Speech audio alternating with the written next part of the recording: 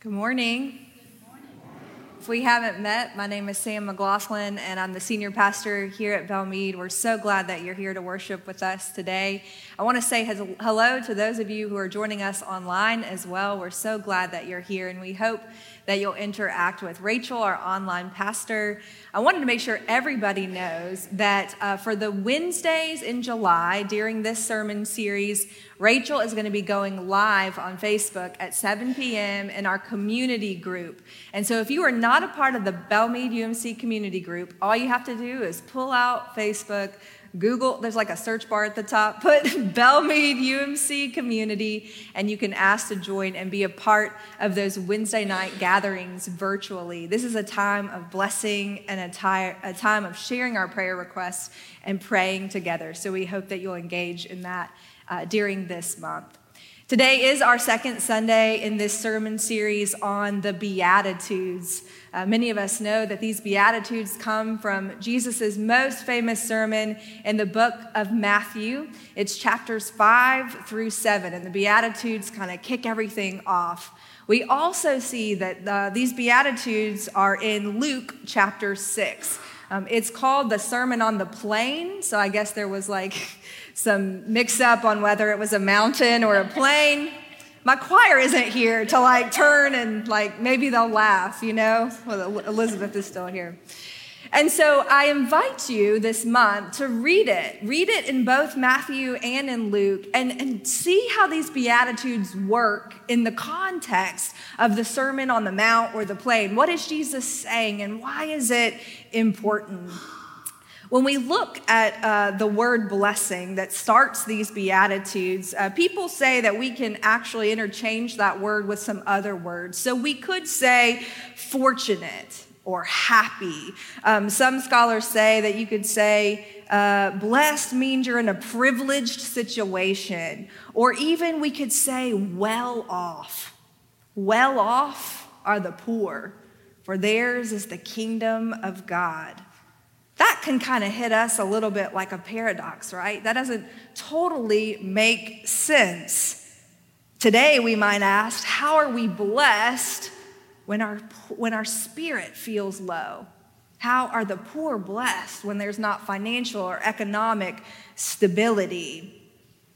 And so we are looking at these ones that seemingly are paradoxical in nature, but make sense when we investigate what the kingdom of God is about. Last week, Pastor Chris O'Rear started us off in this series, and he kind of presented what I'm talking about. He spoke about blessed are those who mourn, for they will be comforted. Blessed are those who weep, for they will laugh. And he said the blessed nature of this means we are blessed when we allow ourselves to mourn, when we allow ourselves to grieve. When we slow down, when we stop, when we no longer stuff down our feelings instead of allowing ourselves to feel them, when we finally stop for our soul to catch up to itself. When we do those things, we arrive at a place of healing. When we travel through the dark wood, instead of ignoring it, we end up blessed. It's important to know that when we look at these different Beatitudes in the book of Matthew and in the book of Luke, the authors have sort of different intentions.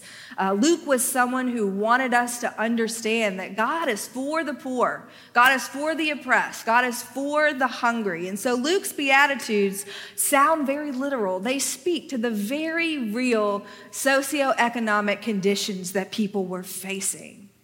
Matthew takes these and sort of redacts them or edits them to speak more to these spiritual conditions of our hearts. And so, for instance, today, Matthew says, blessed are those who are poor in spirit. And it may be that some of us can relate more to being poor in spirit than to being poor. Either way, I want to start by examining the literal interpretation. Jesus could have easily have said, blessed are the literal poor.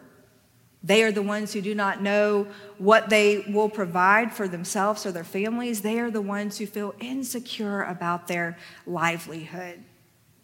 Scholars actually say that this beatitude in the book of Luke reminds us what Jesus came to do. They said it must be understood within its context, within what has already taken place in the book of Luke. And so they call us back to chapter 4, just 2 chapters earlier, to this moment where Jesus comes to his hometown of Nazareth. And he enters the temple, as was his custom, and he is the one to read the scroll for that day. And the scroll is this prophecy, this text from Isaiah 61. And Jesus stands up to speak in the temple. It's the very first thing that Jesus says in the Gospel of Luke. It is the first time that we hear him speak. He stands up and he says, "This scripture from Isaiah 61 is fulfilled in your hearing. I am the one that it is talking about." And this is what he says: "The Spirit of the Lord is on me because he has anointed me to proclaim good news to the poor." And so this beatitude is meant to reinforce what Jesus has said is his own mission. This is who he is. This is what the kingdom of God is about. Now, scholars also say that this first beatitude in Luke reinforces the actions that the disciples have already seen Jesus take. They have seen him put this beatitude into practice before he has ever spoken it out loud. And so here's an example. If you go back to Luke chapter 5, which is right before this beatitude in Luke chapter 6, Jesus goes to a tax collector named Levi. And he calls him away from his job and he says, "Come to my house and enjoy this great banquet and have a feast with me." Now, the religious leaders of the day were miffed. They were like, "What are you doing, eating with these tax collectors and these sinners?" But this is what Jesus says to them: "It is not the healthy who need a doctor, but the sick. I have not come to call the righteous, but sinners to repentance." Now remember, in this time and day, tax collectors were notorious for pocketing money for themselves. They were literally like taking more from the poor than they needed to. And so first, Jesus is pointing out that the sick and the sinners are not the poor. They are not the people that we might label as sick or sinners. The sick and the sinners are people who make money at the expense of the least. Then, in redeeming and calling Levi to be his disciple, Jesus is actually subverting the idea that tax collectors are irredeemable, while at the same time creating this economic justice for people who are already disenfranchised. Here is what I'm saying: Levi cannot take from the poor if he is a part of the kingdom of God. Because if you belong to the kingdom of God, you understand that your wealth cannot affect the least. You understand that God wants equality among all of God's people. If you belong to the kingdom of God, you understand that you have a role in making sure people who do not have security know that they are blessed by the kingdom. How can the poor be blessed? It's because the kingdom of God and everyone who claims its citizenship know that we fight for the poor.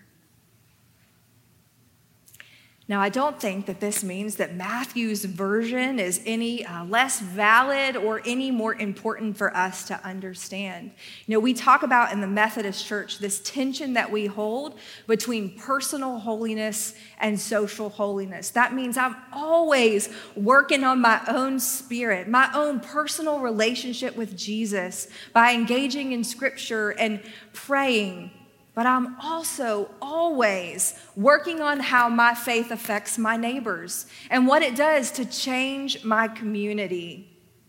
This week I was thinking about, when you go to the doctor and you have some pain, and the doctor asks you on a scale of 1 to 10, what is your pain level? Sometimes they, maybe only for kids now, but they give you like sad face to happy face, right? Where are you? From a low tank to a full tank, where are you? I wonder how this might apply to our spirit, to checking in on our soul. On a scale of 1 to 10, how is your spirit? We do this sometimes in staff meetings on Monday mornings. I'm like, how's your spirit? 1 through 10. Like, I don't think they like it that much. And we joke sometimes because like at 9:30 in the morning, we might be a 2, but after we've had like Chipotle for lunch, we're at an 8, you know? This is a way to think about. This is a moment actually that I'm asking you on a scale of 1 to 10, how is your spirit? You know, today I honestly feel a mix. I feel at a 10 to be back with you, to be preaching, to just be together in community after several hard weeks of death and personal loss. And I feel at a 1 to be back in this building without Mark Whitler. The truth is, the condition of our spirits depends on the moment that we're asked. We are not any one emotion. We are not any one feeling. We are humans that vacillate along the spectrum. This passage is talking about the moments when we are at a 1, when we find ourselves unable to deal with one more loss, unable to muster strength to pull ourselves together. We're talking about the moments in the pit, the moments on the floor, the moment when nothing is working, when your stress is at an all-time high and exhaustion is just deep in your bones. There are so many things in this world that make us poor in spirit, deflated, defeated. And so it makes sense that we say, Jesus, how can I be blessed in this condition? I think the answer is that it is precisely in the lowest of lows that we recognize our great need for God. We finally, in those moments, remember that we do not have to do everything on our own, that we can cry to God for help, that we don't have all the answers, that we can stop trying to control and contrive and bend everything to our own will. It is when we feel hollow that we finally hallow God's name and call on the holy. One of my favorite lines from a Maverick City Music song called Isaiah's song says, "The end of me is just the beginning of you, God." And I couldn't help but notice how that perfectly matched up with the Message version of this text. It says, "You are blessed when you are at the end of your rope, because with less of you, there is more of God and more of God's rule." See, your rope may end, but God's rope never ends. The end of you is just the beginning of God. God picks up where you stop. It's like God is that relay runner that's just like waiting for you to finally pass the baton. This really came to life for me this week on Wednesday morning when I took my son, my 5-year-old, to have his 3rd surgery. He's had ENT issues since he was 12 days old. And this surgery was to remove his tonsils. And what I noticed about being there was his last surgery was in September. It was shortly after he turned 4, which meant he could kind of understand what was going on. But now that he's just turned 5 and he's like really old, you know, he can understand more about what's about to take place. And so he had different questions like, "Mommy, how do they get tonsils out?" And I'm like, "You know, they use magic wands," you know, like. And so we're at the door. We're at that moment where he goes on without me, right? We're standing at this like precipice. And I look down and my little 5-year-old has tears streaming down his face because he knows this is where mommy stops and he's got to do this next part without me.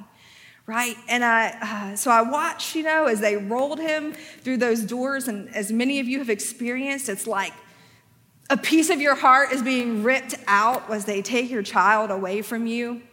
And I went back to the room and I sat down and I felt that like frantic wave of fear come over me, like I have no control. What if this or that happens? There is no even opportunity for me to try to protect my child. But then I heard in my spirit that there are these moments when we have to stop and pass the baton and let somebody else hold and care for our child, and moments where we have to trust that someone else has got it. And I think that's what Matthew is talking about. He is saying you are blessed when you realize that God is there to hold you and care for you when the task is too heavy or the job is beyond your scope and your power. You are blessed when you realize that your hollow, deflated spirit can be filled with the Spirit of God. You are blessed when you call on him and you depend on him. You are blessed when you give way, when you step out of the way for God's rule and God's kingdom. You are blessed when you say, oh God, I really do need you. Every hour I need you.